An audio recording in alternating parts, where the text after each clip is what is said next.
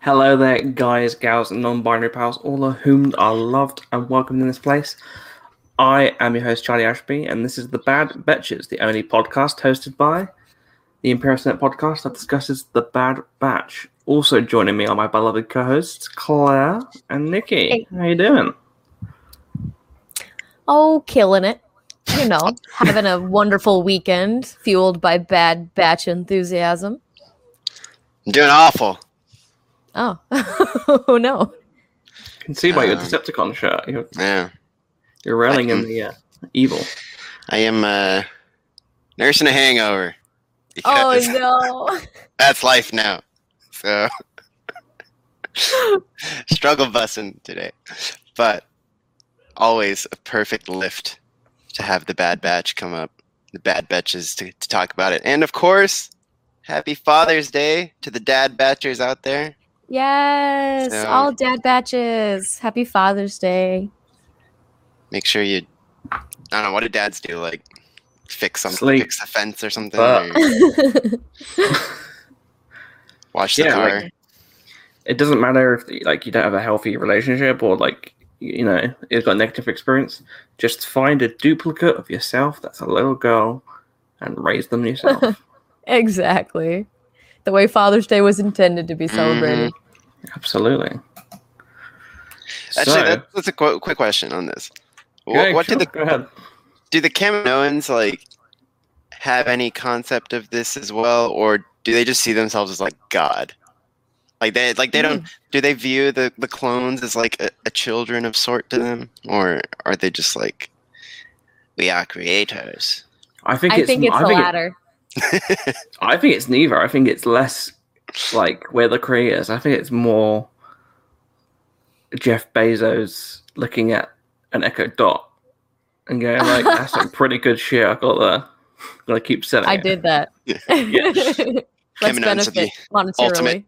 Ultimate content creators, the Kaminoans. Content creators. Maybe that's what they have to do afterwards. They can't sell armies to the Empire, so they just end up selling home equipment. So instead of that little droid thing that comes out in Return of the Jedi and Mandalorian, it's just hello there. There's a market for it. So you gotta do it. Like another 99 out there. He's just recording dialogue. Oh man. Hello, brothers. Don't forget, you can go to Apple Music. But yeah, we're here to discuss episode 8 of The Bad Batch, officially the mid-season point, which feels very strange to say, I guess, because I don't know, these episodes feel like they're both taking their time in a good way, but also that it's creeped up on us really quickly. We're here at the midpoint. Halfway done. Oh my god. And yeah, it's funny because we think about these shows being so far in production, which they are, but also there's these elements of later stages that obviously were done nearer the time as well. So it's interesting seeing some of the creatives talk about this on Twitter, how a lot of these choices, and this episode in particular, was done at home and with COVID. Yeah. And you couldn't tell. The show looks so exceptional now, and the lighting and the Joel Aaron was oh yeah, well, we had to do daylighting here and then add it later on and change them. I'm you guys are gods. Yeah. He could be yeah, I was doing shit. I just made this episode. I was whoa. Adding bits and elements and just fantastic stuff. Yeah, they're incredible how they how they've done it for years and years, and like you said, they did not skip a beat in the pandemic. Not one bit. It's pretty incredible. So all the credit to them. And as well, kudos to them for continuing George's spirit in the terms of it could be very easy for them to be look, we've reached the stage now with especially season 7 of the Clone Wars, and be this is fantastic near live action quality. We get to stop here and just keep regurgitating content. And they're not doing that. They're just continuing to push it as far as they can to the point where there's moments in this episode which was that looks live action. Yeah, it's a lot of what they've added is that depth of field, where it's so weird. It's like boggling to look at, and it still sort of shocks you when you see it, and like how they are able to add those layers. Yeah, like enough cannot be said about what they do. And I think someone else, I can't remember which reactor brought it up, but someone mentioned how the Clone Wars, the background was very much like 3D modeling in terms of like abstract. Like it wasn't very detailed, whereas Rebels was like the background shots were like matte paintings. Mm-hmm. And this show is like a combination. This one has the matte paintings with the Clone Wars like core animation. Mm-hmm. And combining those elements, I feel like has been fantastic. Because again, like it's the whole, this is the Clone Wars season 8. It's like, no, it's elements of the Clone Wars, which is natural because it's a follow-up of that show, but also there's these new elements. There's its own thing, and I feel like it looks so good. Yeah, it does. Yeah, they're killing it. They're defining the game. It just makes you like wonder, like, what is next? Like, yeah, what like are they working on now? Like, I'm even just technologically, like, again, I always joke about watching things and like watching like video games in 2007 and being like, oh my god, it doesn't get better than this. Yeah. And then it's like it does, and like, what is better than this animation? Because like, is it not animation anymore? like what? I don't know what is next. It's gonna be insane. Yeah, speaking of like games from 2007 and upgrading, I don't know if anyone's been following my Twitter feed, but I've been playing Battlefront 2 from 2005, which is a game that I adore, and I used to mod it a lot. And I thought, you know what, I'll download it again because I'm bored, and you'd have to pay for multiplayer on this one. It's still free, which is funny because multiplayer is now online thanks to Lucasfilm at Disney, I guess. Like they're like, yeah, we'll let you have that. Started playing it again, modded it up with some new mods, and the effort that goes in that community is ridiculous. Crazy. The fact that I was able to play on Lothal, Malachor, there's the Siege of Mandalore, which is like this really crazy map with like thousands of Mandalorian troopers being led by Maul versus the 5 at first with Ahsoka's helmet, and it was just like, oh, these people, they're good people. And then there's these other maps which are like ridiculous. I think I told you, Nikki, there was a Lord of the Rings map, which clearly uses elements from, I think, EA's Lord of the Rings games from around the same time, and also there was a D-Day map. My goodness! If you're into that, yeah, wasn't that long ago. You can celebrate in recreation. They took a command post. Take it back. That's exactly how it went down. Yeah. Exactly how it went down. Exactly how it went down. Historically accurate. Yeah, it's true. Like, it's funny how you can take these already great structures that may be a bit outdated, add a little bit more finesse, a bit of more shine. You don't always have to buy something that's really popular. If you just take something that already works and give it a bit of TLC, you'll be surprised. Exactly. This post was brought to you by Don't Buy That New Polaroid Camera. It's being sold. You idiots. 190 quid. Nah, just buy an old one. Fix it. This episode obviously is called what was it called again? Reunion. Reunion. Mm-hmm. We are good at our jobs. Should we start off with the key thoughts first? Because we left last week's episode off, in terms of this show, with a ominous feeling. A little bit. And I can tell you now, I was like, holy shit, am I right? We'll get to that bit later, but I was like, was I right? Like, oh, I don't want to be right. That's all I'll say for now, but we'll get to it. But yeah, we'll start off with the first part of the episode with chronological order, and we can dive in and out as always, because that's how we do things. And obviously the first point we have is Crosshair gets ready for a reunion. Those pesky scrappers. Little shits, right?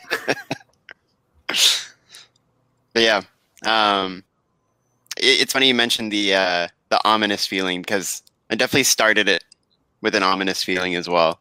There was a lot. I I mean, you could tell just the communally, everybody was a bit on edge. The creators were like, and, so like I think definitely this was not a calm episode to start.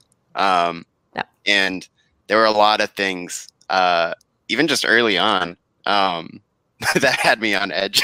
So, but yeah, I mean, but this was a cool way to open. And yeah, I mean, just get it. I think like the first shot is like the stormy, rainy Camino, and it's just like, oh shit, this is not hanging out in Sid's bar, goofing around. Like we're back in the darkness now, and I love the opening. I think it's really cool, and I love that you really start to see more of the layers, like the political layers of these sort of factions going with each other, and the Kaminoans, Lamassu, he's got some shit going on.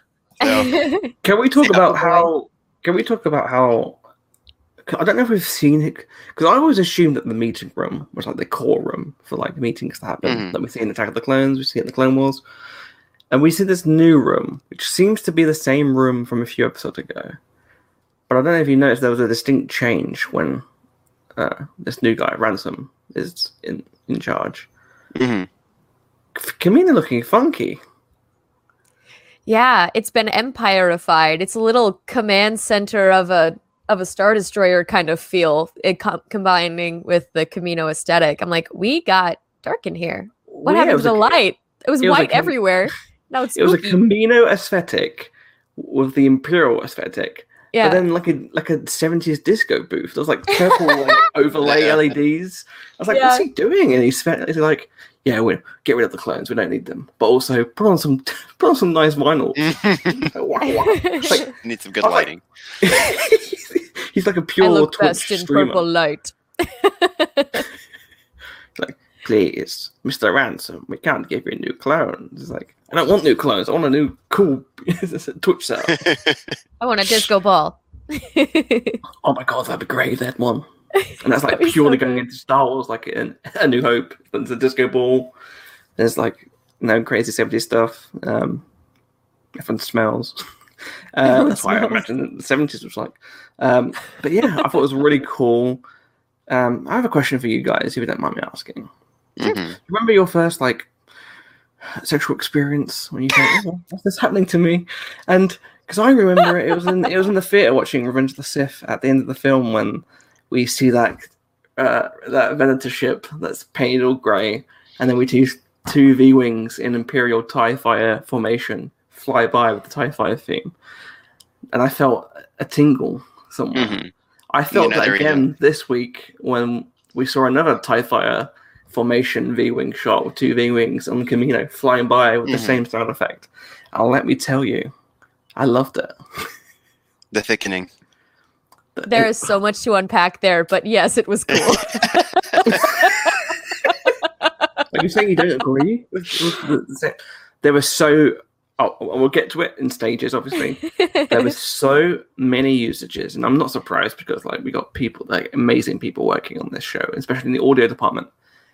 There are so many sound effect nods in this episode. Oh, yeah.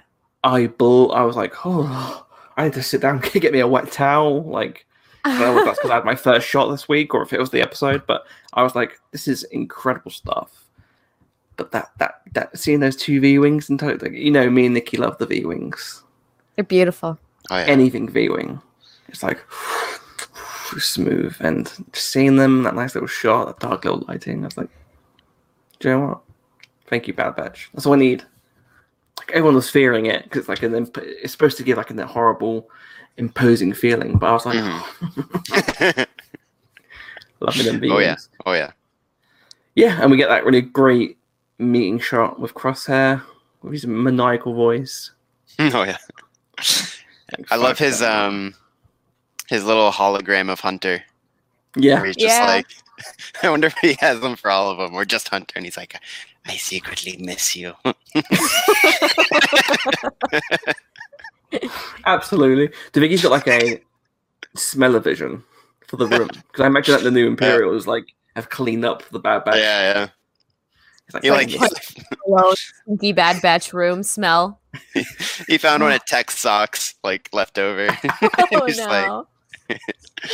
Smells like home. Oh yeah. he listens to an audio recording. He doesn't understand why he's doing it. Yeah. Oh man. Yeah. There we go. Bob says Charlie likens ROTS to having sex. That's my boy. Well, they're both similar. They're very intense. Pleasurable. There's some crying involved. There's some crying involved. Talking about twins. And I really deeply love the introduction of the episode. I really love the cutaways to Kamino and the plot there between what's going on. We know that the mention of the bounty hunters. That was a nice little confirmation that Fennec was probably hired by the Kaminoans, which we expected, I guess. Yeah. But I didn't really focus on that line, bounty hunters. I assumed, of course, like you don't just be like, I'm gonna ring up Fennec. Like at this time, she wasn't exactly like on the spotlight of the profile list, I guess. So I just assumed, obviously, you're gonna give some bounties out, and some people are gonna pick that bait. So I didn't really focus on the line bounty hunters too much because I was like, oh yeah, bounty hunters. Oh yeah, Fennec coming back. That makes sense. That makes sense for the cameo. So throughout the rest of the episode, my head is like, we'll see Fennec again. It'll be like a cool little just for context sake. I wasn't expecting anything big happening. I was. I will say that much. I was, because they were basically just like, the bounty hunter we hired hasn't brought her back yet. We got to bring in the big guns. And so my brain went, Cad Boba. Who? Yeah. Cad Boba. What big boy? Oh, so you actually did in? think about Cad? I did. And I was sitting there going, but it was one of those things where I'm like, it could be Cad, it could be Boba. Please do not get your hopes up for Cad, Claire. Don't get your hopes up. Just Boba makes sense, I guess. They know him. They knew his dad. They literally same genetic information as these clones. Whatever. It's probably gonna be that. But I knew. I was like, something is happening. Well, we talked about it a few episodes ago. We did, and it's like we're here, so we'll just jump in. It is the most unsurprising surprise of all time. It's like, of course they were gonna use him at some point, but it's still, when it happens, it's like, you magnificent bastards! How did you do that? We will delve into that later on, but I will say we will. There's a character that surprised me more than Cad Bane, actually, which we'll talk about later. But yeah, I really wait. Sorry, Bob has continued his comment. I don't know if you've had sex before, guys, but that usually happens. Yeah. Oh my goodness. Like, was that good enough for you, Liam? Oh Lord. I'll see you next week. But no, I am. Wow, I'm. My head's all over the place after this series of comments. No, I'm excited too, because the thing about this episode, when it started off, our introduction, I was like, Kamino, Crosshair, finally, Crosshair's back. Yes, we get a Crosshair episode. And then I go, oh no, we get a Crosshair episode. We figured it would probably be Crosshair coming this week, but it's one of those things where, like, even though I know it's probably gonna happen, once you know it's actually happening, you're like, and stomach falling out of my butt. Like, I can't. My heart, everything, every organ just sunk. And I'm like, this was gonna hurt, isn't it? And it did. It also surprised me how I guess the series started off with a very much rapid, we need to chase these clones down. And it seems the tide has turned slightly. It doesn't seem that the Bad Batch are actually a big issue for the Empire. More so Crosshair. Crosshair is like, oh, I want to fucking kill these fuckers. My friends. But we just assumed, like, oh yeah, the Empire, they want them dead. But they're like, we don't give a fuck. We've got bigger fish to fry galactically. So I thought that was really interesting as well, that they delved into that, and that Crosshair has to actively push for the mission. Yeah, it is very, very interesting to think about like how little of a priority they are, because they have proven themselves to be very dangerous throughout their track record as a group of clones. It doesn't make too much sense to me. But they seem to underestimate the clones overall, though. So I guess not. But you took Crosshair, so I don't know why we're not like destroy, eliminate. But eventually he does convince him. So it works. I mean, I was about to say it works out in the end. No, it doesn't. Yeah, no, it's interesting. Yeah, they sort of been like put on the back burner. But I don't know. Yeah, it's like I also wonder like what they're like this elite Empire team's like been up to. Like, I feel like they've been doing some pretty crazy shit, that we don't know about. And like you can just tell the way they walk down the hall together. Like they're much more a unit now. Yes. It's like they've been doing some pretty nasty stuff, probably. They're essentially a kill squad. So it's like, it is interesting how like hunting the Bad Batch seems to have been a less active priority. But yeah, it's sort of like I think it is still like part of the mission, and so it's like for Mr. Crosshair, my brain is telling me mission. I think as soon as that like they come up again, because I guess they've sort of been underground. As soon as they come up again, the re-kicks in. So yeah, that was pretty cool. And yeah, this Rampart guy is very curious. What else he's concerned about at this time? Yeah, I did imagine like the idea of like Crosshair walking back into the cabinet, it's like a horde of dead children and grannies. It's like another one dead. What next? Oh no! But he's like shit. But like, I guess the elite squad is a bonding exercise, like he said.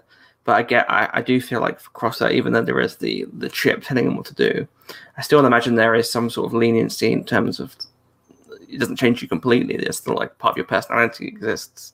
So I feel like for Crosshair, maybe these missions feel very trivial compared to hunting down these brothers, which is more of a task, more of a mission. And I guess having that as a not complete in his head must be very frustrating for him. Also, I've been rewatching a series which I love, one of my favorite shows of recent years, and I actually did find a surprising comparison between Crosshair and his new squadron, which is, have you seen Barry? Yes, I actually just rewatched it too. Noah hadn't seen it, so we watched it together. It was so fun, and also not fun. In season 2, there's a subplot when Barry has to train the Chechens, who are very just not good at anything. Like, they're just like don't know what they're doing. And my immediate thought was if Crosshair is Barry, who's like the expert sniper, and he has to train these idiots, and then like halfway through the season they do become badasses. Like there's this one guy who's like a badass, and it reminded me like they've had some stuff going on between, like they've had like shenanigans. Crosshair slapped him around the head and said, "You fucking idiot." There's a really great scene actually in Barry season 2 where he shoots the gun behind someone's head and like gets right up in their face. And I imagine that's what Crosshair's been doing. Like he's like, you don't fucking understand. Like it's like take a toothpick, okay, now bite on it. Like, why do we do this? It's like to get the pain out. And I can imagine them doing that behind the scenes and like really working on that. So I really love that too, like the idea of him training. And I guess they mentioned it before, like Rampart's mentioned it before, the idea of clones coming in these training roles. So I wouldn't be surprised if we do see other clone trainers in the future that isn't Crosshair. And I wouldn't be surprised if some of them... Cody, question mark? Yeah, I wouldn't be surprised if someone name rhymes with Rhodey or Wolf. Wolf. You know? Begins with W, ends in Ulf. Colin McGregor.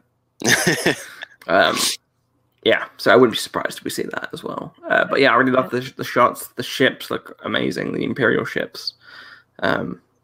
There's a scene later on in the episode where like there's like the three ships appear, or like when Crosshair goes out to that open bay to get on the ship, he's like, "Bring the ship down to me." And and the like door opens up. He's so fucking good. Yeah. It's like, oh, that's good shit. Yeah, but we get on to see the doggos agree. This next segment is I wrote this in my best Roger Moore, which is Wrecker's disarming personality, or as Roger Moore would say, Wrecker's disarming personality. Great sequence. Like it's funny how last week ended off with like this very dark, like what could happen next week? Oh, scary, and it's like, yeah, blow up the bomb.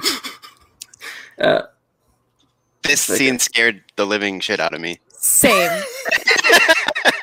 Same. It's like you are planning a lot of Chekhov's bombs, like in this scene. Yeah, it was. Luckily now, in retrospect, we know it's okay and it's more fun. But yeah, when he's there and he's like, "This place is full of explosives," so we kind of have to like. I was like, "Oh shit." Because again, the conversation from last week, we're like, what if someone goes this week? And I was just like, man, that's a lot of boom going around, and I was worried, but luckily, I was very worried. Yeah, luckily not today. Yep. Like, I didn't think Wrecker would do that, but also he's been hit on the head enough times. Also, giant scar from an explosion, it seems to look like. So, maybe he might. I was startled. Yeah. I was like, I love you, Wrecker. No, fuck off, Wrecker. Don't do it. Anyway, but we're all good. We're all good. Just scared the living daylights out of us. That bit of dialogue, which I've watched people's reactions to it, made me laugh so much, which is I didn't really think I'd get a lot of explosion.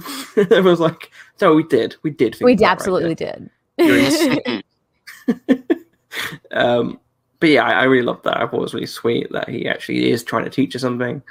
You know, I don't know what she learned from that, but it was it's a nice little nod later on to the actual bombs. Don't cut the yellow wire. That's what she learned. They're all yellow though, weren't they? Oh yeah, they were. Don't cut that yellow wire. So yeah, it's really cool to see them, you know, bonding and learning new tricks. Again, for all the people we like, I don't want to describe them, idiots on Twitter who would be like, "Well, how does Omega know how to disable a bomb?" I was like, yeah, because guess what? When we don't watch the TV, stuff happens off screen. That's cool. Yep. Imagination. What's that? If we don't see the training doesn't exist. Omega's a Mary Sue. This has been my TED Talk. The end. Yeah. Oh, just because she's got Jango Fett's doing that doesn't mean she's doing that thing, isn't it? Like, yeah, I really love them sort of going through the wreckage and trying to get as much as they can out of the Star Destroyers and sort of continue that presence of like, well, yeah, this is what we do now. We're scavengers. And there's that little debate, I think, between a few of them where they're like, no, we need to get out of here. Like, Echo's like, Rex told us to leave. We need to fuck off. Yeah. He's like, Echo and Hunter money. Had the exchange of sort of like, again, like the sort of identity crisis that is going on. And I think it's interesting because I feel like Hunter's the one like most affected by that. Like he's, I guess maybe that's like a team leader thing, but like he's the one trying to guide them and be like, this is what we're gonna do, and yay. And like I don't even know if he's like super convinced at what he's doing, and I think having Echo in his ear saying we should have gone with Rex, like what we wouldn't know Sid if we just went with him, and he's like, you know, he doesn't necessarily want that either. I think he just kind of wants to keep everyone protected and alive, and so that's a really interesting thing. Like also, you would still owe Sid if you went with Rex. You would just be owing Sid and on the run. Yeah. She's probably knows some people that could find you and make sure you even up the score. Like, it's a lose-lose situation no matter what you would. If you go with Rex, great, cool, but you're still in debt. You go with Sid, great, cool. You're trying to pay off the debt, but also you're in the middle of a gangster's web of traps. So, like, come on now. Come on. Yeah. I think as well, like what I got from that as well is the like Hunter. His key genetic disposition is a survivalist, right? Yeah, pretty So- much like Tracker so- and Yeah. So this is him continuing that idea of for Echo. It's harder because he was trained to be a soldier, and I'm not saying it's not hard for Hunter because he is also a soldier, but I guess there might be a preposition to him understanding and adapting a bit more easier to that idea because it's surviving. It's a way of changing, and he's trying to push that on the rest. I feel like the rest are more easier to oblige by that because because of their own traits, and two because they're a family unit more so with each other than they are with Echo because he's such a new member. When I mean traits, I mean like in my mind, Tech would go along with what Hunter's saying because his preposition is to look at logic, and he'd probably go, "Well, that's the most logical idea. Is like we could do this to survive." I think Hunter. I think Rekka would just go along with anything. Quite frankly, Yeah. do I get to blow something up? Can't blow people up. Yes. Okay. Yeah, I think Echo's like all like obvious loyalty to Rex in a way like no one else. I mean, they obviously they like him, but it's like Echo is who he is because of Rex. So it's kind of like I think there's a part of him that like, oh yeah, let's go hang with him. He's cool. Yeah. And I guess as well, maybe there's a little bit of survivor's guilt with him because Rex did go back and save him, and he did choose the Bad Batch. Not that that's a negative trait or a negative decision, but maybe he's like, "Oh, if I was there, this wouldn't have happened. Maybe Fives wouldn't have." Maybe not Fives, but maybe some of the other clones wouldn't have been out of there. If I had helped Rex, maybe he could have helped Ahsoka and stuff. So you never know. Yeah. So yeah, I do understand. I think it's a good conflict because that's why I don't get people arguing. Again, it's always Twitter arguing that there's no sort of sense of state or focus on these characters or their state of minds. It's all there. Yeah. That's all there on the a screen. ridiculous comment. It's like, what? Like, what are you watching? Like, are you watching or looking? Like, there's a difference, right? Yeah. Are you looking at the screen or are you paying attention? Yeah, that's ridiculous. I cannot that. But yeah, there really Does quickly not there, compute. right? During the scavenging scene, I got 2 of my new favorite Omega moments, and the first one was as Wrecker's trying to open the door. She just looks at the panel and like taps him and then pushes the button. And I just love that. And I really think the writing team for the Bad Batch is like one of the best in Star Wars. Yeah. Because what they do so well is not necessarily blow your mind with big sweeping episodes, but they get the subtle moments so well. And it's like, and it builds these characters in ways that like you just connect so much more. And now the second one is my now favorite Omega moment where when Tech calls her over, she runs out, and then as she passes Hunter and Echo, she just waves at them. And it's like she's just so happy. She's so happy to be there. She's like, "Hi, Dad!" Like, look at me. And it's just like, man, this kid is amazing. And again, it's like that. These are the little things that they've just done so well throughout the series of just building these guys as people. And again, it's like thinking back to watching the animatic reels, 6 years ago, and being like and thinking, that's it. That's all we're gonna see. And now they are the center of, as we talked about before, the best looking thing of all time in Lucasfilm animation. So it's like the greatest glow up in like every regard because they look the best and they just have so much flavor to them that the writers put in every episode. And that is such a great point as well. And that's why I have so many issues and frustrations with some of the critiques that we get out there. And that's not saying that criticisms are bad. And it's just that sometimes when they're made in bad faith, it really frustrates me because, like you said, there's that scene of Omega waving, that on the page physically, if you said someone waves, you could say, "Oh yeah, she just waved," that's it. But you've made a very concise emotional point, which is that yes, this is a person that is happy, content in their place. She's found a family. That's how story works. That's how you imprint. Not everything has to be said. Omega doesn't have to go, hi Hunter, hi Echo, I like you both. I feel very happy. Bye. That's not how things work. It's showing, and it's showing, not telling, right? It's these simple, simple things that you don't always think about because they just happen. Like they're like intrinsic. They like click for you. So yeah, no, it's so important, and it's like, I think some people they're so desperate to make a point that they just make a bad point. Like it's like they're so it's part of this like I need to stamp my authority on discourse, and so like they just come up with something stupid.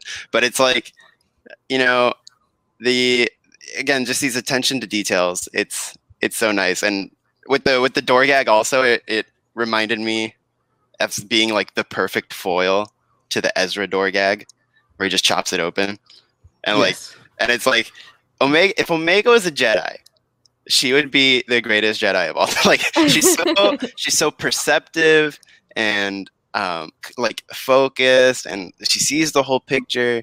I was like, man, this kid's the best. I talk about this child as my own. like fuck all your other kids. This kid's the best.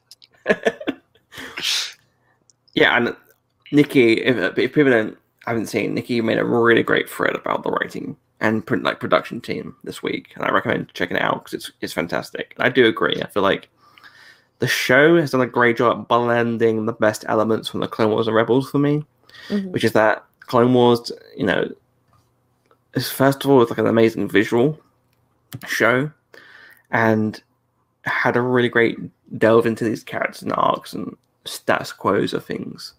And Rebels does a really great job with character-based stories. I know people retrospectively have been like, well, it's not really that.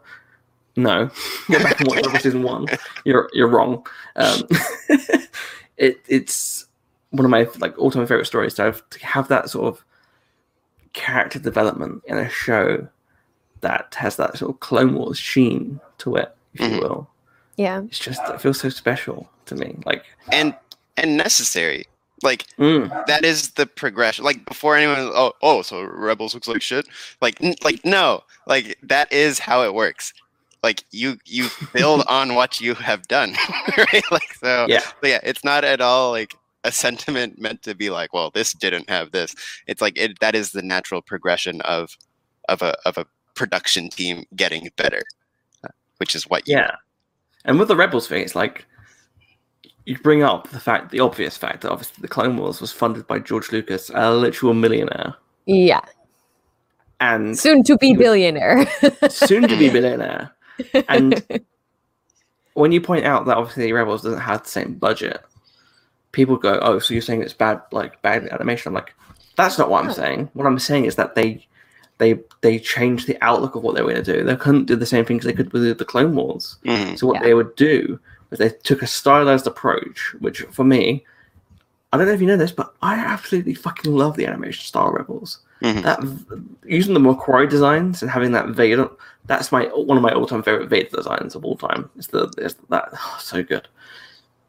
But that's using what you have, and it's literally it's the taking the straw and turning it into gold. It's what you do with what you have, and this is the same thing where it's like you said, Nikki, now they have the budget, now they have that extra stuff. It's not like they're going to go, well, we can just go back to what we went with the Clone Wars. No, they're going to keep pushing further, because that's what ILM did, that's what George Lucas did, that's what Dave Filoni does, that's what Jennifer Corbett does, Brad Brown. All of these people come from the same train of thought, which is that story comes first, and that, but also the way we tell those stories have to improve. And and it makes me wonder now, like just that whole conversation, like what the next, like there will be another show, whatever it may be, what that animated style is. Because like obviously linking Bad Batch to Clone Wars makes sense, right? Like that's that progression. But like, whatever X show comes out, do they stick to this style or do they totally reinvent it? And then maybe that goes back to the what comes next thing. Like maybe the style is so new and different and unlocks all sorts of other ways to use the technology. So yeah, it's very interesting what it's going to be, and it's just necessary. It's so necessary to keep pushing and reinventing. Yeah, absolutely. Also, it's just cool to see Red got some prone torpedoes. Yeah, and we will get to what he does to them later, because that's exceptional. Let's move on to the next point we have, which is, of course, they're here. Let me just say, Tech not great with kids. No. We call him the Dad Batch. And Crosshair's probably the worst with kids. I think Tech is next. I'll say this though. I think we all know a few people like Tech. Yep. Yeah.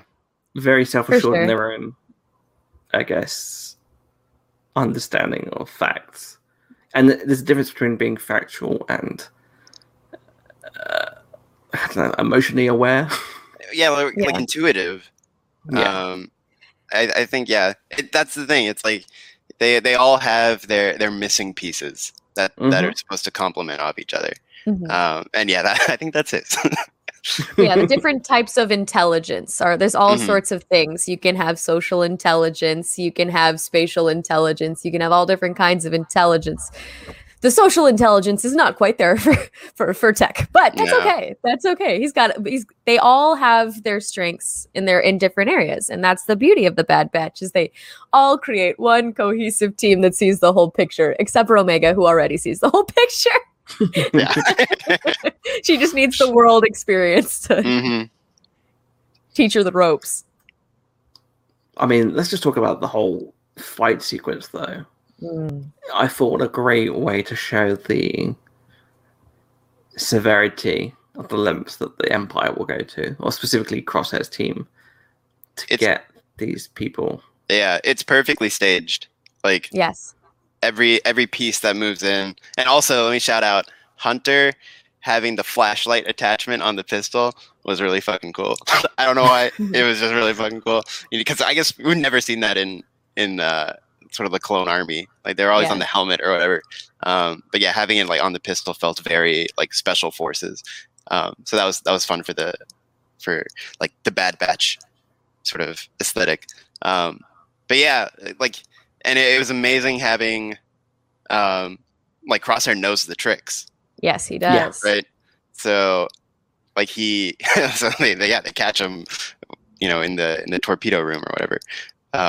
Yeah, it was just perfectly staged. The tension, the dialogue. I loved the Hunter Crosshair Omega thing. Again pushing the chip narrative, kicking that forward a little, building tension. So yeah, no, it was just again like superb stuff. That whole showdown.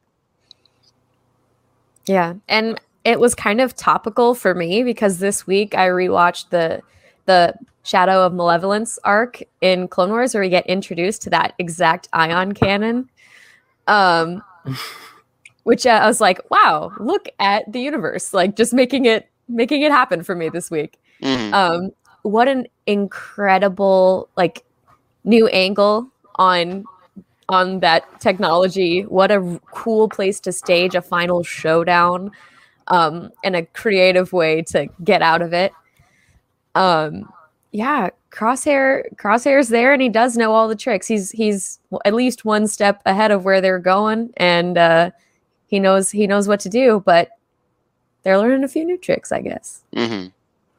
They also have that pure unbridled. What I love about the Bad Batch as a team, and what I love about it just reminds me of what I love about Star Wars is that pure unbridled chaotic energy that a family who love each other but are brought together have, and it's the trying to work out how to survive the situation and then screaming at each other. It's pure Luke, Leia, and Han in the compactor room, and going, "What the hell do you mean we have to shoot the priest?" Yeah. Like, oh, yeah, it's obvious, isn't it? We have to explode the engine. Like, So we get fried or we fall. Great. 2 great options here. Yeah. And again, like going into this episode thinking, "Oh, someone might die." My blood pressure for those 2 sequences with the cannon and also the engine was very high. Can we also mention specifically the noise it makes when Wrecker throws the torpedo? Yeah, let me just bring up the Yeah. comment. Here we go. Right. Yeah, Bob says, I know this is the only episode, but what about the clone stormtrooper that gets the torpedo hoid at them? Oof. Hoid. Yeah. That was satisfying. Yeah, talking about sound effects again. For people that don't know, if you go back and watch Revenge of the Sith, at the beginning of the film during the Battle of Coruscant, when the Separatists are shooting at the cannons, and we hear the proton torpedo get ejected with the shell, and you just hear that, and then the hi. It's the same sound effect. It's so good. And to anyone else, it's like, who gives a shit? But to us, it's like, Yeah. No, that the whole part was so good. When they get in the engine, it was great, and Crosshair sniping him. I love his shout when he's like, "I told you you're surrounded." Like, he's just fucking going for it. And he'd be mustache twirling if he wasn't wearing a helmet or if he had a mustache. You're surrounded, Bad Batch. I told you. Yep. And it's like you say, it was everything great about Star Wars in that sequence of problem solving. Yeah. Because it was like, it's like you get all their chaotic energy at once, and then it's like, now let's go. And I think it's what's so cool about this team in particular, and we got it in the training challenge in the premiere, where they kick into that mode and they're like, you do this, you do this, you do this, and they're just gelling together. And and then also Kevin Kiner is like, oh, you like this? Well, how about you take some of this? And then he shoves that like version of their theme song while they're like placing the bombs. And again, it's just again subtle things, like the way like they like boost Omega up to like hit the like put the bomb. Like it's just little things like that just builds these characters in ways that like you don't realize it like as it's happened. Like it's just there, and they just feel so real when they have these sort of little isms attached to them. There's also another sound effect I don't know if you noticed that earlier on in the episode, which made me like, when you have like an emotional attachment to a sound effect and it brings back the memories. The smoke bomb, the countdown, was the same beeping that happens in the Mandalorian season 2 finale when the X-wing comes into view. They're like, X-wing, meep meep meep meep. I was like, shit, I've got the goosebumps because I just associate that scene with Luke appearing. Yep. I was like, oh. So yeah, it's funny how you use a sound effect and it can, bring those effects and feelings into the whole of it. But yeah, it was great seeing them throw a proton torpedo at someone. Fucking stupid, but I love it. Like the cat and mouse game between Crosshair, who knows the Bad Batch's formations and tactics, but then also the Bad Batch doing what they do well, which is like making up on the spot. And I think Crosshair kind of forgot that a little bit. Not forgot, but like didn't appreciate that fact on his own. And then you see the back and forth. But I'll tell you what, and I think you'll both appreciate this, which is that I think the best sign of a great villain is when you have conflicting feelings. Because I remember when they were like, we're about to blow up the engine. And I was like, yeah, fuck them. You're like, yeah, fuck you, Crosshair. Because he said stuff like, words I've never uttered. But not like to that extent, but you're obviously on the hero side. You want them to win. So you're like, we need to get out of the situation. We need him to get knocked out or something. for me, I was like, yeah, I'm really like angry at Crosshair at this minute because he said stuff like, "Oh, kill the girl," and like he's gonna go full, not because it's his fault, but he's going full on to kill them. And then as soon as he got hit by the engine, I didn't get a yay. I got oh no, Crosshair, like help him. It was pretty brutal. Like, I mean, like yeah, like it's not like he cut like. We've seen Anakin, like, Yeah. that didn't happen. But like, I am curious to see like what his injury will be like, you know, in the next episode or whatever. Whenever they sort of show him out of that, you know, hopefully it was just some back to take care of that. But yeah, no, it was a lot, and also with that, I also and then the stuff that happens a bit later, it was one of those moments where it's like, oh, he's coming back. Like, I think I swung pretty far in this episode on team. He's definitely not gonna stay bad. And I always feel like sometimes like it kind of feels like I don't know if trope is the right word, but like when you have an antagonist and they're sort of like pushed to this physical breaking point, it either makes them worse or sort of is the inflection where they start to change for the better. And for me, I think paired with who comes later, I feel it's going to be the return starts. The fight starts against the chip. So we'll see. But yeah, I thought it was pretty cool. It was a cool story choice. Yes. Yeah, like I had the same feeling. Like Imperial look, obviously, you have the darker, more brutalized. I guess it's a nice little metaphor, isn't it, for being evil. You have the physical toll, like with Palpatine. You have it with Vader, and I do think you're right, Nikki. If like maybe they could be in the physical effect because of the heat on the chip. I don't know if clones were supposed to be boiled alive. Yeah, I mean, I don't know. I don't know if physical is like the way I was thinking, but yeah, it just sort of like it's like the trauma of sort of being like, I don't know, being like pushed to the brink in a physical way affects the emotions. So yeah, I don't know. We'll see. I think it's really really rough. I thought it was kind of really neat to once again show audiences how, because you can argue about the way they do stuff, but I don't think anyone really can complain about the utmost respect and like skill that the Imperial Burns unit seem to have as soon as the Empire gets formed, because they're out there, like Anakin is on fire. And he goes, oh, he's still alive. Like that's what the same reaction I had basically when Crosshair got burned. I was like, he's still alive. Yeah. And he's like, all he has of those bandages.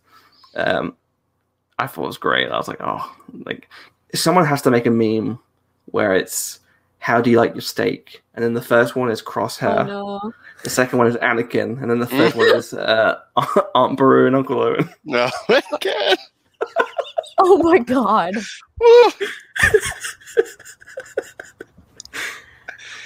I'll take a rare. If you pick Uncle Owen and Aunt Beru, you're a savage on multiple levels. On multiple levels. Yeah. But you have to call it cross rare. Yeah, Cross rare. Beautiful. Yeah, it was a rough day for the boy for sure. A little bit. But yeah, I'm really curious how again, like it's so weird how this felt like a final stretch story choice for this episode, and it's only halfway. It's like these are like the things you expect to lead into the finale. But yeah, there's still 8 episodes. Yeah. Of goodiness. I have a question for you guys, because this is something that was brought up on Twitter, which I know dangerous, but I thought it was interesting as a good debate topic before we get into the big debate. And that is, what do you guys feel about the clone troopers? Like, we see a lot of regs, we see a lot of white cladded clone troopers, and I saw a lot of people complain about that we don't treat the clone troopers as people anymore, like because obviously they got their personality stripped away, and because since to become the Empire, we should care about them still and stuff. But I feel like it's a complicated point because of the chips and the way that things work.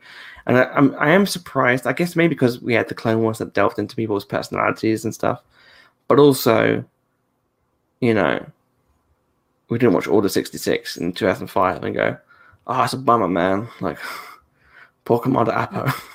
You know, like, fucking kill him. We're like Yoda, throw it in the chest and jump on him. Yeah. So I wonder what you thought about that, because I know there's a big complaint people have been having about, oh, we're just killing them now, I guess. Like, fuck them. I was like, well, you know, survival, isn't it? I mean, yeah, it's like they're the like they're the antagonist mooks now. Like it's just the way it is. I don't know. It's like I don't know what the point of getting hot about that is, because it's like this is sort of just the way you tell the story, right? Like I mean, like we don't watch Revenge of the Sith and we're like, oh, Yoda, you just killed my best friend. Like it's like that's the switch again. Also, this is the tragedy of the era, right? Yeah. They are the bad guys now. Yes. Yeah. That's it. Like, it's not fair. No. And so, yeah, it's like, it sucks. And also, I didn't like super listen, but I wasn't like super sure either if they were all still clones. Yeah, I didn't think they were because we heard female voices in with the group of Crosshair's team. Yeah, we're phasing it out. But in the beginning, you mean in the earlier episodes of the season? Is that what you're talking about? No, I assumed so Crosshair's team is in the They're elite recruits. squadron. They're recruits. They're recruits. But the white cladded clone troopers, I just assumed were still genuine. I think a lot of them I don't are. know. I think a lot of them are. Yeah, I think a lot of them are, but I also wasn't sure if they had started phasing people out in that. Which I mean, still, it was like it's fucking killing people, but like, I feel like part of the thing too that Clone Wars made us care about all the clones by letting us focus on specific clones and their personalities and learn about them and their brotherhood by specific small stories to make you care about the big picture. And right now, I do think that the Bad Batch, and especially having Rex in the last episode, makes you care about the individuals, but they couldn't do anything up until that point. They just couldn't. They just didn't know what to do, how to check out ships, why it was malfunctioning, and I think that we will probably start to transition to a little bit of they're the bad guys now. That's just how it works. But also, like, I think that when we meet back up with Rex, we're going to get back into that. Brothers, save our brothers. But that's not really helpful to the situation right now, because now all of these faceless, like mindless, I guess. Yeah, the automatons. The automatons are coming for Omega. And so, that's the priority storytelling. But Rex has hinted that he's going to save people. So that's what is going to, eventually we will. And before we start like clutching pearls at like the clones dying, like let's not forget the Clone Wars itself had a lot of gallows humor with the way clones died. So like let's not act like this is some weird sin they're committing, because even when we loved them, there's good thing those bugs can't aim. right? There was plenty of that too. So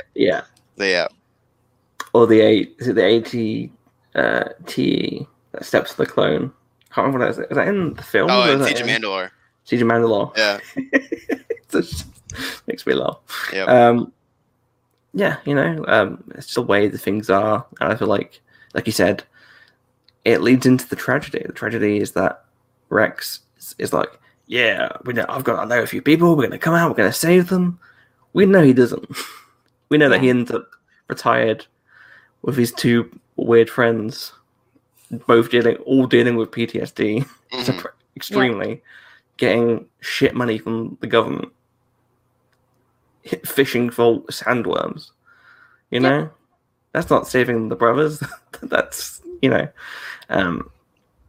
it's And Dan makes a great point here. Like the Siege of Mandalore arc, the Bad Batch has their brainwashed clones never remove the helmets. Yeah, because they're automatons. And even then, I would imagine that underneath the helmets, they would have had regulated haircuts and no tattoos or anything like that again. So I feel like, it'd be interesting. Will be interesting to see where we go from there.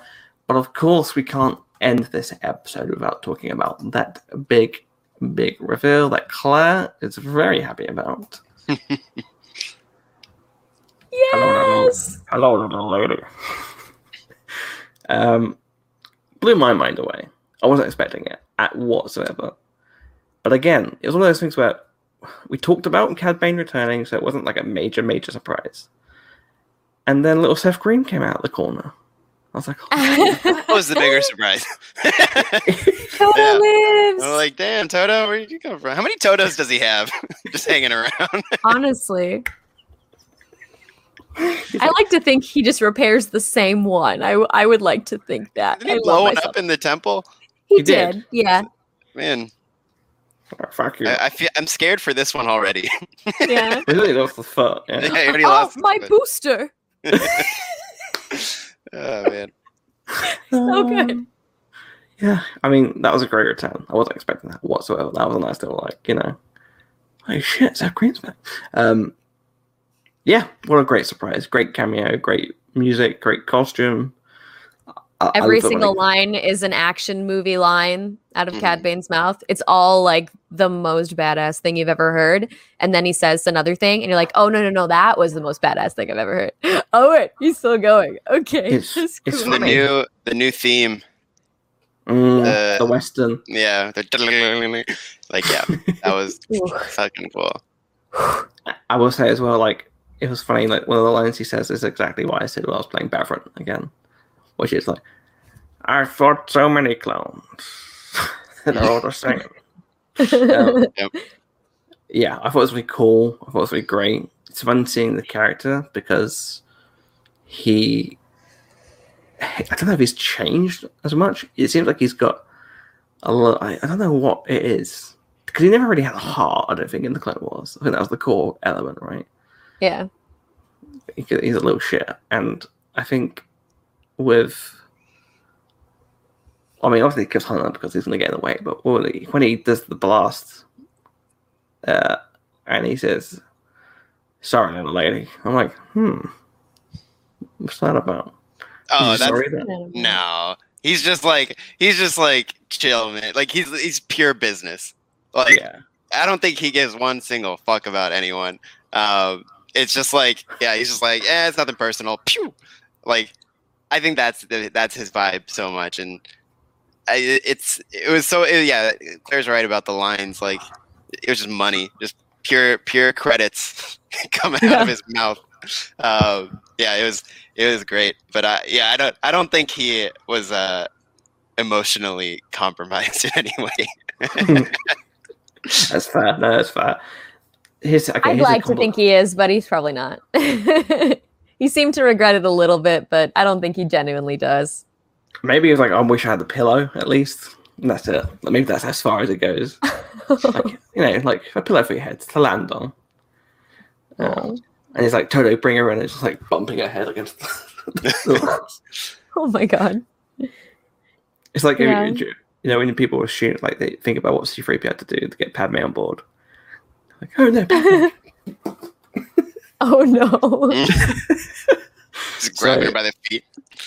He just swings around. I really thought it was a really great shot. Again, it's nice to have those Western elements. And people go, oh, why are there Western stuff? Well, yeah, it's like anything in Star Wars. You got to have all of those elements at some point. That was the moment I was scared that I was right, and I predicted it. I was like, oh my god, am I the Sixth Sense? Am I Haley Joel Osment? Have I just predicted death? The Sixth, he sees ghosts, though. Maybe he doesn't make predictions. Maybe we have. Maybe he's dead. We don't know that. He's like, he took Omega. I thought it was really interesting. Oh, I was close. I think I might give it to me. From a non-biased point of view. Half point. Half point. Okay. I'll take that. The partial credit must be given because he got I'll whomped. take that. Yeah, he did. I was like, Yeah. oh shit, are we gonna kill Hunter? And close. And also, I have to say that great POV shot, which is the best. I feel like that. So cool. Because I remember when they spent a lot of work trying to get that done for Rebels. Do you remember the episode with what's his name? Why do I always forget Callus? Isn't it Callus? When they did the episode with Callus and it was through Imperial Eyes, and Dave Filoni said they wanted to do the whole episode as a POV shot, and they said they couldn't do it. I feel like this was them going, but now we could if we wanted to. Like it was that good, and also Republic Commando. Yeah, the HUD.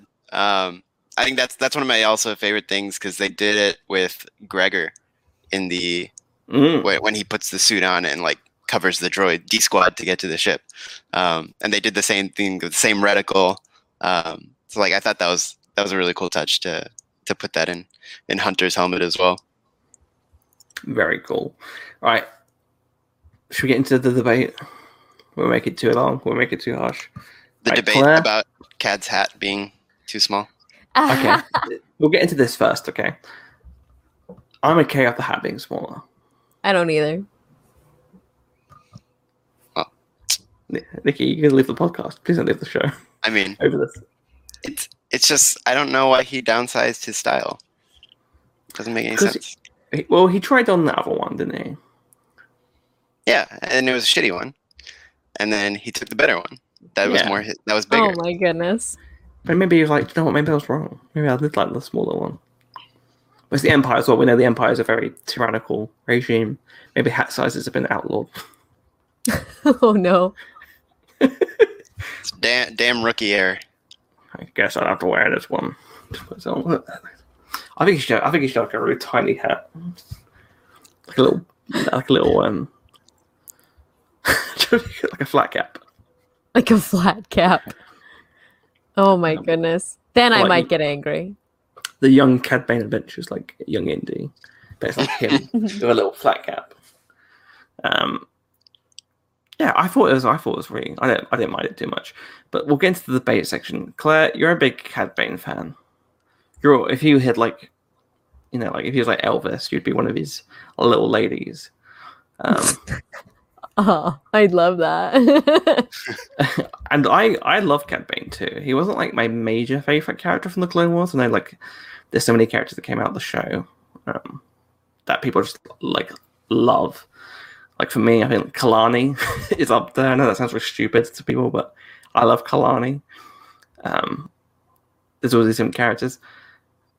We had a really interesting conversation when the episode finished, which is that we were trying to discuss. I was so mad at y'all. See, I wasn't mad at anyone. I was like, "Oh, this is fine. This is like a fun debate." Okay. We were trying to crush my joy. Is basically what happened. I'm like, like y'all are trying to crush me here. I'm just got happy. Second I get happy, ruining my happiness. Okay, so Claire, you are thinking that we could potentially see Cad Bane in the Book of Boba Fett. Yeah. I'm of the position that we are definitely going to see him die in the Bad Batch season 1, and that it will be a fantastic character-based storyline for our good friend Boba Fett to appear in this show. And we'll see him get the dent on the helmet. We'll see him get the, the ranking, the legend of best bounty hunter in the galaxy for killing him, like we saw in the lead scene for the Clone Wars.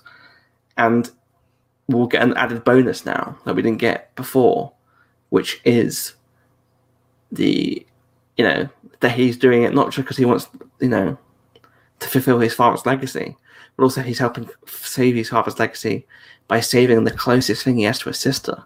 Because if Omega is a clone that's aging the same way that he does, he may have different feelings towards her than he does the other clones. She may be the closest. She exists.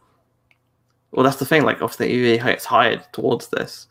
Like, I mean, if you sort of only look exactly like your twin, you're probably gonna be like, and no offense, but if Lama Stu was calling you, who you lived with for like 10 years, Yeah. I feel like you'd be like, okay, there's something happening here. Like, you know, Kaminoans, I feel like I'm assuming maybe there's that familial connection between them and Omega, who wants to save her. So I feel like maybe that'd be the issue. Maybe that'd be the thing that brings them in. Nikki, where do you stand? I will always put money on my number one boy. The two crack shots are gonna go at it. It's gonna be Cad versus Crosshair. And interesting. Like this is what I was like hinting at before. Like I think the introduction of Cad Bane is very big for Crosshair, Team Crosshair back, because it's very much that classic introduce the third better villain, like the third actual villain, and I think I'm just super intrigued. I think if they all end up back on Kamino, I want to know, or I hope a conversation happens where Omega tells Crosshair Hunter's dead, because that's what she thinks, and I want to know, and I want to know what that does to him, with it actually him thinking it's actually real, and if that again with the breaking point physically and that emotional snap, I wonder if that is time. That's like where you can start seeing pushback against the chip. And I think, yeah, introducing Cad as this new, again, like actual better villain, as opposed to I'm being brainwashed villain. I think that has bigger story potential to then bring Crosshair back. And then he's like, well, I'm going to take this fucker out. And this is all like, this all sort of fits in together, and his emotion around thinking Hunter's dead. So I hope those are things that builds out of it. As to whether Cad dies in this season, I don't really care. I think either way is awesome. I was, again, like bringing up Boba, I was ready for Boba to show up. Like when we saw the bodies, I was like, this is Boba or Cad, right? Like, so I think it makes sense for Boba to show up. I think we always thought that, like, they don't waste anything. They don't waste those animatics. So it's like, it'd be cool if the batch is in the presence of that showdown. But I also don't know. I don't think it's a necessity. I think the batch can handle Cad Bane themselves, if need be. But then also, yeah, it's like, it'd be fucking cool if he's in the live action show. And again, when we talk a lot about the shows working hand in hand with the production schedules, and I think introducing Cad versus Boba in some capacity can service the Book of Boba Fett. Yeah. So it's like, yeah, it'd be cool. And also, we don't actually know. There's no conclusive evidence of him dying in that duel. Exactly. So we don't actually know. So yeah, I mean, it kind of like it's a good spot of anything can happen. But I do. It is heavily implied. It is heavily implied, but they can bend the rules every now and again. And people that have seemed more dead, like, have lived. So exactly, nothing's in stone until nothing's in stone until Force Ghost disappear, or the next writer decides to have them again. Right? Like, yeah. So yeah. But I do think, or I hope this is Crosshair back. That's kind of my primary focus on Cad. Interesting. So yeah, that's where I land. I'm somewhere in the middle. Okay, well, I love this. I love this conversation because it we joke about arguing and stuff, but I actually love it because it's three great stories that could potentially happen. Yeah. For me, my only issue with the Book of Boba Fett thing is that, and it's not even an issue. It's if they do meet, I want it to be flashback, not present. I don't think Cad, and actually, to be fair, we talked about this on chat, and you made a really good point that actually I hadn't thought about, which could change my mind. And this is the beauty of Star Wars. I could say all day, I don't think this would work. And then they could show Cad Bane like eating an Ewok off a cliff. And I'm like, you know what? I guess it works. And at this moment, I don't think he would be around. I feel like he would definitely get involved on Han. But you made a really great point that if he's on the run from the Empire... I haven't said my side of any argument yet. Oh, sorry. Yeah, you like y'all are gone. Y'all haven't let me go.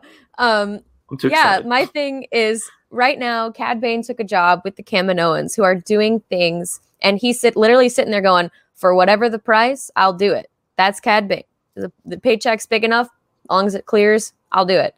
Right now, he's taking a really huge mission that is going to be contrary to the will of the Empire. The Kaminoans are sneaking around behind the backs of the Empire by hiring him, which means this is a way that a target would be put on his back from the Empire. So maybe he wouldn't want to show up in Empire Strikes Back for that big bounty to sit in a room with Darth Vader when he's on their hit list.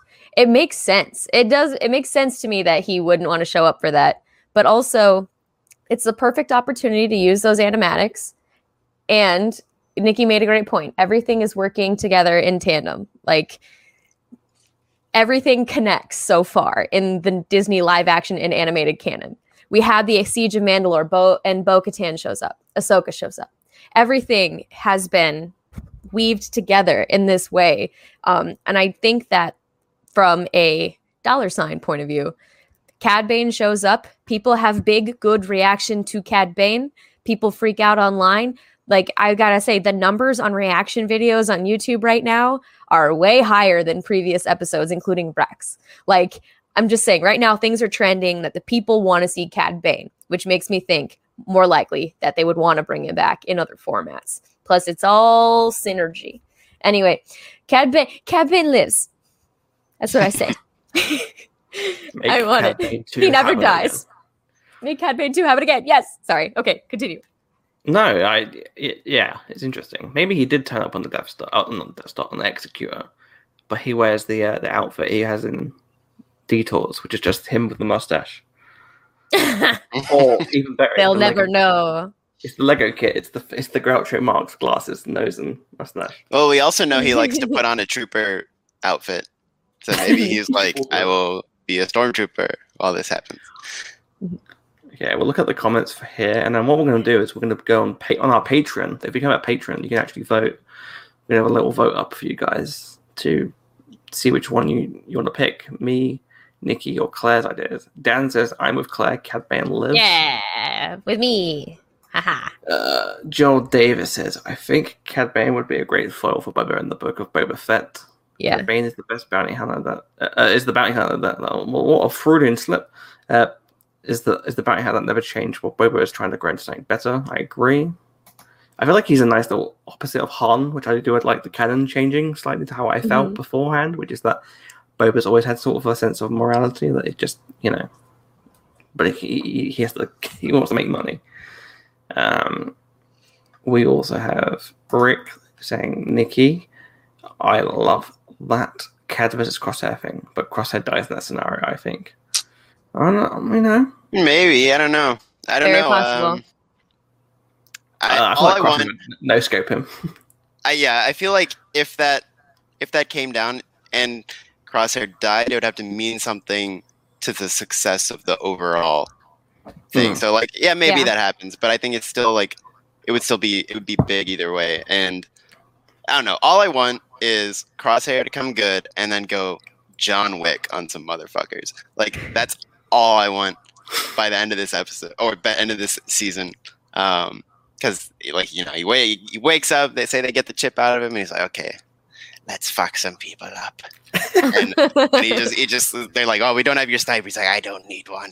And he just grabs his toothpick. He's like, and yeah, like John Wick killed someone with a pencil. Everyone's like, man, you heard about this clone who killed someone with a toothpick? So yeah, I just want Crosshair with a toothpick and a blaster, and he just goes to town. But yeah, Cad versus Crosshair, I don't know. If if they kill him in this season, I would love for Crosshair to be the one to do it. If they do it. But I'm not married to him dying. Okay, we have Cap Slat that says Boba Fett. And then Rick finally says, if Cap Bane dies, I'm suing Dave Filoni. Well, I feel bad for Dave Filoni because apparently Twitter is suing him as well. Get in line, Rick. All 6 people. Yeah, it's going to be interesting to see where that goes. Again, if you become a patron, you'll be able to vote for our official poll. We'll talk about that next week on next week's episode. So we've got our 3 points. Looks like it's at the moment currently trending towards Claire and then Nikki and then me. Which is funny because I'm going to be right. I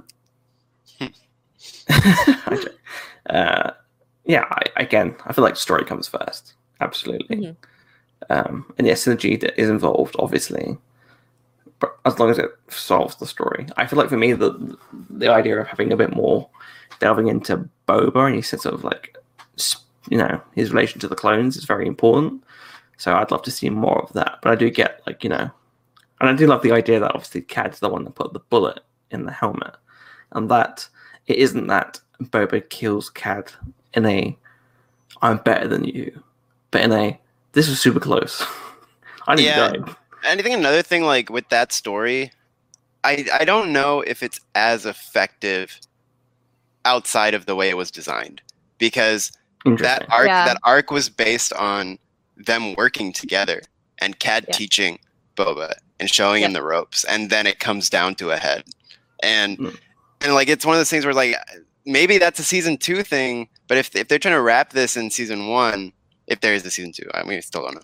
But like if they're trying to wrap that, I don't know how you bring Boba in effectively enough to do that and make it mean something.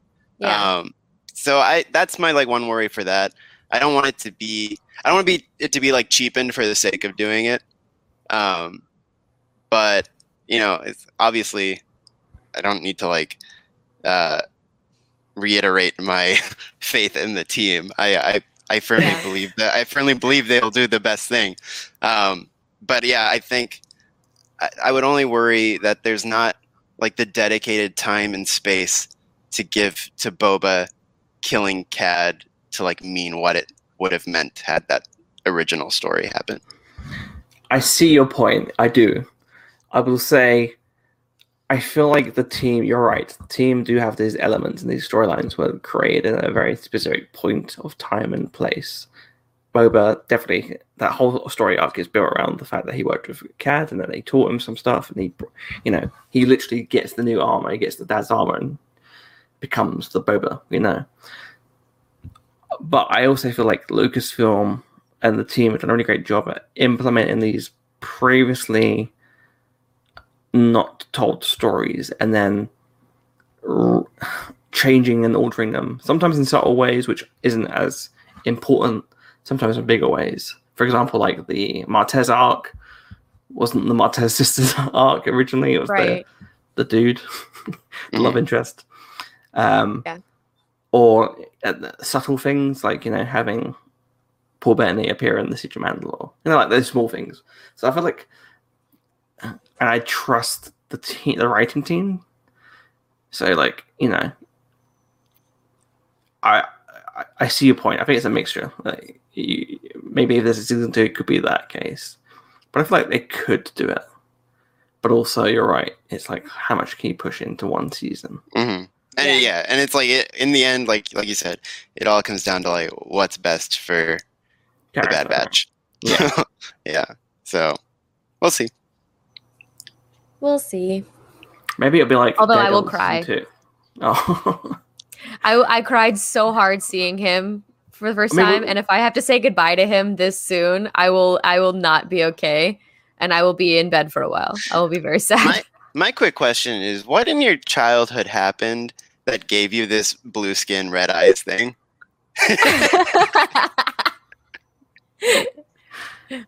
I'll save that for the other. Save that for your therapist. Very much so. Very much so. I do have a thing. Yeah, Tristan Duros. Yeah. It's consistent, Oh my. at least, Yeah. Oops. Interesting. I have been very Interesting. allergic to California since moving here. And what does allergies give you, Claire? Dabs. Not just dabs, but obviously pollen affects your eyes. They redden. Have you bought blue paint recently? Oh my god, you're outing me. Stop doing this on the stream. This is live. We can't edit this out, Charlie. If your skin turns blue from breathing issues, though, that's go to the hospital.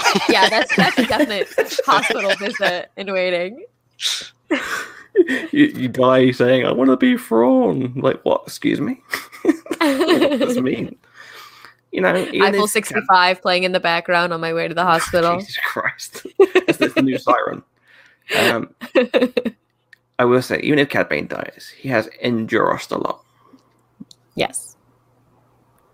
Wow. You did that. You went there. Wow, Loki. Wow. Fantastic stuff. Well, that's all we've got time for this week in this fantastic episode of The Bad Batches. As always, don't forget to follow us everywhere. But before we do that, let's give our overall score and thoughts, which I didn't forget, and I just carefully saved that for a very fantastic little segue. What do you guys think about the episode? Who wants to go first? Claire, you should go first. Come on. Okay, this is my favorite episode of the season. I loved it from start to finish. This is the first, Rex made me emotional, made me tear up a little bit.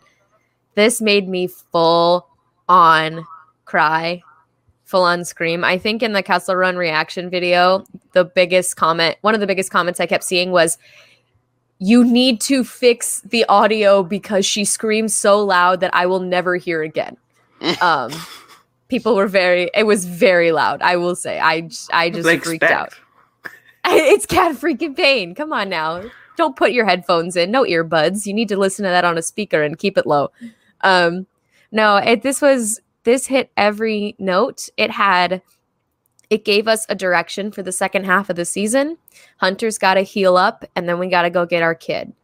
Cad Bane reintroducing one of my top three in the Clone Wars series. My three favorite characters in no particular order on any day: Ahsoka, Asajj, and Cad Bane.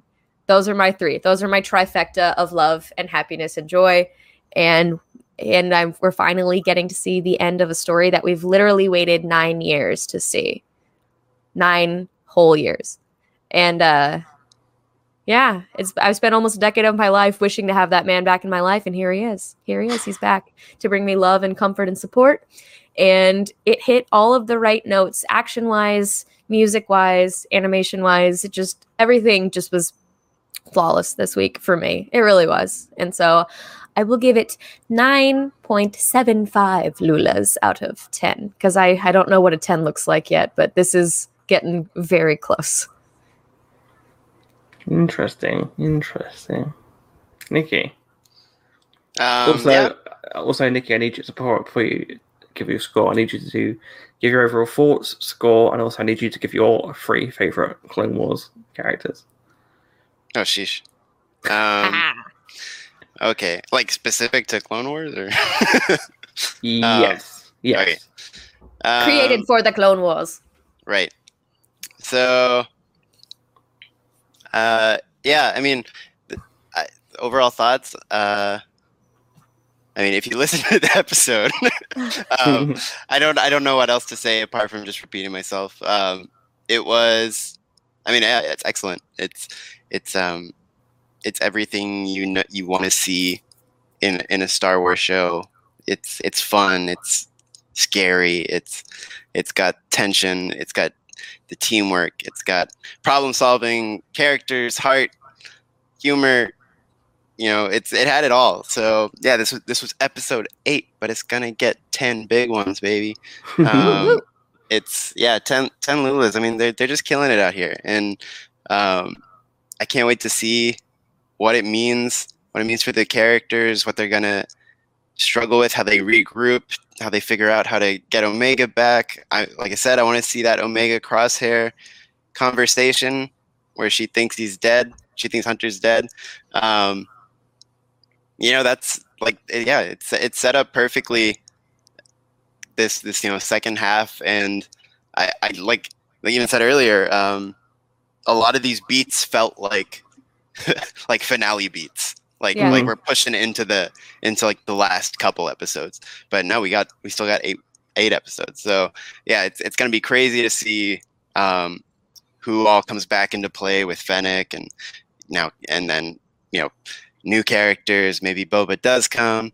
So yeah, it's just really cool. I mean, there's nothing to say other than that. It's slapping on every regard.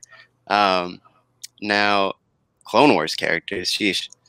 I mean, it's gotta be Rex, the goat clone. Then, gosh, I feel like, I mean, Cad Bane's great. He's one of the coolest bounty hunters ever.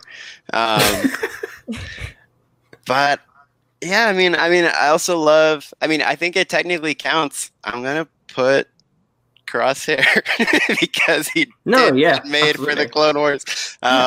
And I think he's having a very, very, like, I just thought he was like cool. I thought he had the coolest armor. I love snipers, love sharpshooters, like in squad based stories. So like when he came into the Clone Wars, I thought he was very cool and just automatically stuck. And then now with this show, I think he has one of the great, interesting, like antagonistic storylines. And I think there's a lot of potential for different outcomes with him, and I think that's really cool. I have the ones that I want, but there's a lot of potential for that. So I think just for pure amazing story beats that are currently happening and being originally designed for the Clone Wars, I'll stick him in there. And then fuck it, I'll keep Cad Bane in there. It's a cool dude. Yeah. That's a list that I'm sure is not accurate depending on how I wake up tomorrow. Like there's too many people to think about. Perfect. Yeah, this episode I feel like was great. Like absolutely fantastic. Animation again, the standards are ridiculous. There are a lot of really great swipes, transitions in the episode, which I love. Very George-like ship landings and formations, which I do. Very, very specific. I know it sounds really weird, but there's a very specific way George did ship movements and landings, which I feel like the best way that we've seen them so far in the new canon, apart from the animation, which I feel like is always good, is Rogue One and The Mandalorian. The two best ones at doing that. Again, the character development between all the characters, the discussions, the exploration of characters, and not just saying, I feel bad because of this, does this. Or Echo going, I'm kind of a robot. Oh, isn't that sad? Like, we don't need to hear that. Like, it's all there and, outwardly. I really did love the episode. I thought it was really great. Again, like, the way in the episodes and the writers get emotions out of you no matter what. The fact that I was able to be angry but also very concerned for Crosshair, even about 5 seconds. Great stuff. The shock, the character return, I thought was pretty well done. Again, I think it's very funny and hilarious how people complain about small galaxy syndrome. Quick tip, and this is a really fun fact for people to learn. In the real world as well. So, if you put out a bounty, what happens is that there are these people called bounty hunters, and they go to collect these bounties. And if you're a very good bounty hunter, people probably pick you to get the bounty. And also, if you're good at your job, you might go out and do it. So let's just say there's a character like Cad Bane, who was a notorious bounty hunter at that time period. If he appears in the show, it might be because he's doing his job. Does that make sense? Does that make sense to you? That's Do you Love that. do you like Logic. having fun? I think that's the bigger thing. It's like what are you getting out? What are you getting out of that? Like just to put a really quick discussion thing in your thoughts section. yeah, sure. I am really intrigued at the story of how he got out of jail. Because I'm pretty sure last time we saw him, he got locked up. And Yeah, it's and Cad Bane. but I have this. It's like Arkham. I have this thing where it's like, I hope like the story that I'm kind of hoping is like, I like the idea of the Empire letting these people out. Yeah. Like, if you're like, we might need them. Leave the doors open, right? Like, I think that's so like unbelievably like scummy and like shitty and like makes it a great thing for the Empire. To be like, we need dirty people to do dirty work for us sometimes. So what if we just, sprinkle a few out there to do some stuff? And Cad was in that group of scum that they let loose. It's funny you say that because that's a really great idea. Like the idea that the Empire are specifically creating shitty people to do their jobs without they can clap their hands away. Yeah, I think it's a bit more evil than that in the sense of realism. Not that this is like in real world this is a bad thing, but I feel like it's just Grand Moff Tarkin was going for the budget. I went, they're overcrowding. Release them. Yeah, I don't want to feed Cad Bane. He can go off and feed himself. Yeah, go on. Bye bye. And like, I think it fits with that. Like in Solo, we see the officers on Dryden's ship, right? And like the Imperial officers just hanging out amongst the sort of the rabble. And so I like that idea. I like this, weird relationship that, the crime lords and the Moffs and the governors have with each other of, you scratch my back kind of thing. I think those Lords of the Sith novel. Yes. Yeah. I was about to say that. Yeah. 100%. Had that character. I can't remember her name, but she had know. that character where it's Been like, too long. yeah, but she, she rides that line of I'm an officer, but if it helps me out. So yeah, that we right. So I like the idea of Cad getting out because, the Empire likes to keep some options in their pocket. So they're busy using all that money on the Jedi execution and interrogation chambers, like we've seen in Fallen Order. Oh yeah. All the Gotta ways you find have some to money in the put that budget out. somewhere else. Yeah. Emperor Palpatine's like, we need a really cool dark chamber to torture these fuckers. It's like, okay, well, we'll give you the money, but we have to release these criminals. He's like, fuck it. Fine. If you insist. Yeah, I don't know where I was. Yeah, Cad Bane coming back makes sense to me. Who would have thought that character from the Clone Wars would return on a show that is continuing aspects and themes, Or just animated, right? all the time period. Yeah. Makes You know. sense. Logic. It's funny how that works. Yeah, It's funny for me, when they use the toys in the box. Yes, it's almost like this is a story for fun. I think that this episode has no immediate critical fault that I can find, or at least nothing I can really stick upon and go, no, I don't know. And we joke about debating and stuff. That's, to me, that's all good stuff. That's not only is that giving us fun content to absorb and watch, but it's also giving us something to discuss about in a really fun and entertaining way. It's given me things to think about for the first time. So yeah, I think I'll have to give this 10 out of 10 Lulas. Which I think the ratio bumped. Should we just say 10 out of 10 overall? Yeah, we'll round it up. It's basically, Cool. yeah. Um, like yeah, 10.9 something. my favorite Oh, okay. For this, like Nikki said, obviously this will change all the time. But today, my 3 favorite Clone Wars characters will be, and this isn't in order, okay, so don't worry. Kalani, Zero the Hutt, Zero. Meeba Gascon. Me. What a winning 3 you have chosen, Charlie. Bunch of winners. I want them to be in the new version of Freeze Company. Oh my god. Oh, you know what? One just came to me. I feel like I need to replace Cad. I'm sorry, but I want to shout out Champs Dula. Oh, Champs Dula is a badass. Yeah, I think he's super cool. He's pretty cool. Complex people. We love him. Well, I'm interested if we will see that character appear in the show. I would love that. I feel like that's one of those characters that, with Rebels, there's like specific higher up people like who are like causing trouble already. Mm-hmm. He's one of them, especially with Lords of the Sith. Yes. Yeah. Who would have thought Lords of the Sith coming back to play? I didn't know we started this. In the year 2021, referencing Lords of the Sith. Book was fun. It was fun. That's a great read. Yeah. That was pretty cool. Yeah. Good shit. Star Wars is cool. Yeah. Like the video if you agree.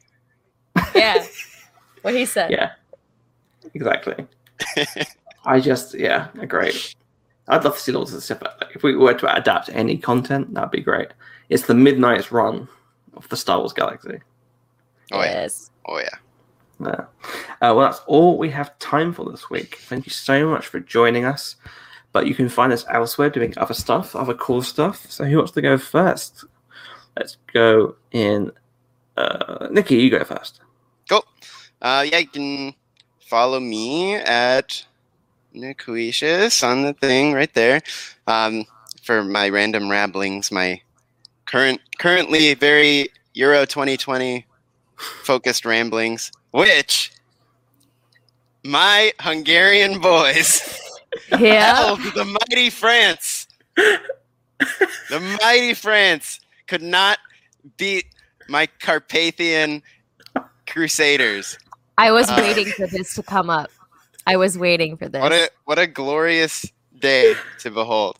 Anyway, we can beat Germany, but not Hungary. Even then, you needed an own goal to beat Germany.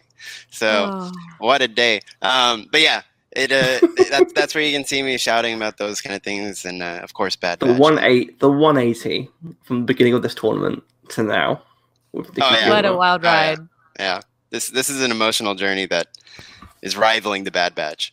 But yeah, and then here we go with Bob. Yes. Yeah, Scotland won 0-0. We won. Yeah. Sorry.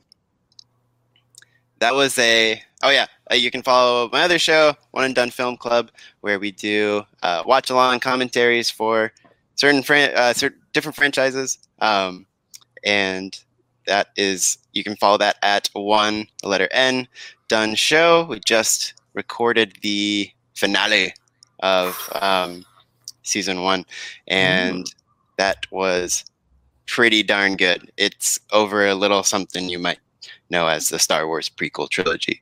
So we watch a prequel movie and talk about it. And yeah, you can find out which one we watch when that episode comes out. And yeah, definitely if you like that kind of stuff, you like just conversation about those things, give us a follow. We put a lot of heart, a lot of ourselves in this passion project. So if you want to come share in the fun, just give us a follow and listen in. Yeah, I may have heard a few things about this finale. I'm very intrigued and very excited to listen. Honestly slapped. It was fire the whole way through. I couldn't, it was like a speed run. Because I lost track of time. Like, oh shit, movie's over. So yeah, no, it was great stuff. And we got it. I just finished the final edit on the season 2 trailer. Ooh, so baby. That's gonna be coming too. And like I said before, say it again. I think season 2 is even better. There we go. Claire, where can people find you and your content? You can find me on Twitter and Instagram at Cstribs. You can catch me every Monday, Wednesday, and Friday on Kessel Run Transmissions on YouTube. That's at KR Transmissions on Twitter.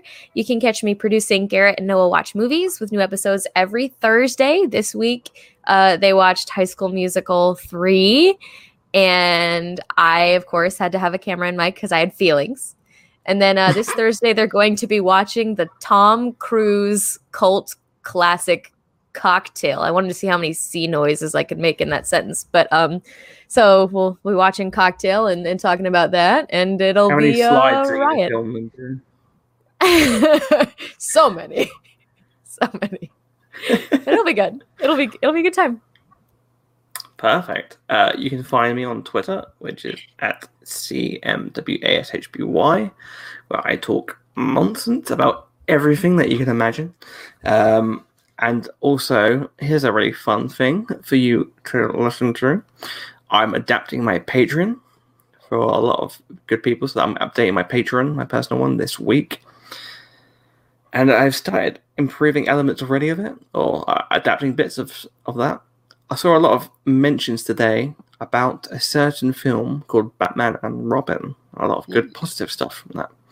Now, because of that, you'll be happy to know that I've released the entire first season of Batman Returned for free on my podcast RSS feed, which is on Twitter. You can find that. It connects to Patreon stuff, but I will be taking some shows off the Patreon stuff, and don't worry, the Patreon stuff is funding the shows.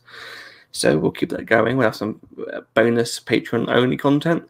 But I'm moving some of that stuff out for free so everyone can hear it and listen to all the good stuff, including the Charlie Ashby Show Season 1, which will be coming out for everyone pretty soon, where you can listen to me interview Claire, Nikki, and other amazing guests from all around the world on that show. So please do check that out. Let me know what else you'd like me to make, and that will be coming out there. And Pondervision, which is the MCU show that we do, me and Ash, will be on there too, free to listen to, or on the podcast feed now, from now on. So yeah, that's all we've got time for this week. Don't forget to follow us on Twitter at ImpsNetPod, and on Instagram at ImperialSnet Podcast, or at ImperialSnetPod. Don't forget to subscribe, leave us a like on here, YouTube or Twitch, and whatever whatever you're watching us on. Game Boy, and we'll be back next week to talk about this amazing show. Thank you everyone, and we'll see you then. See ya. Bye.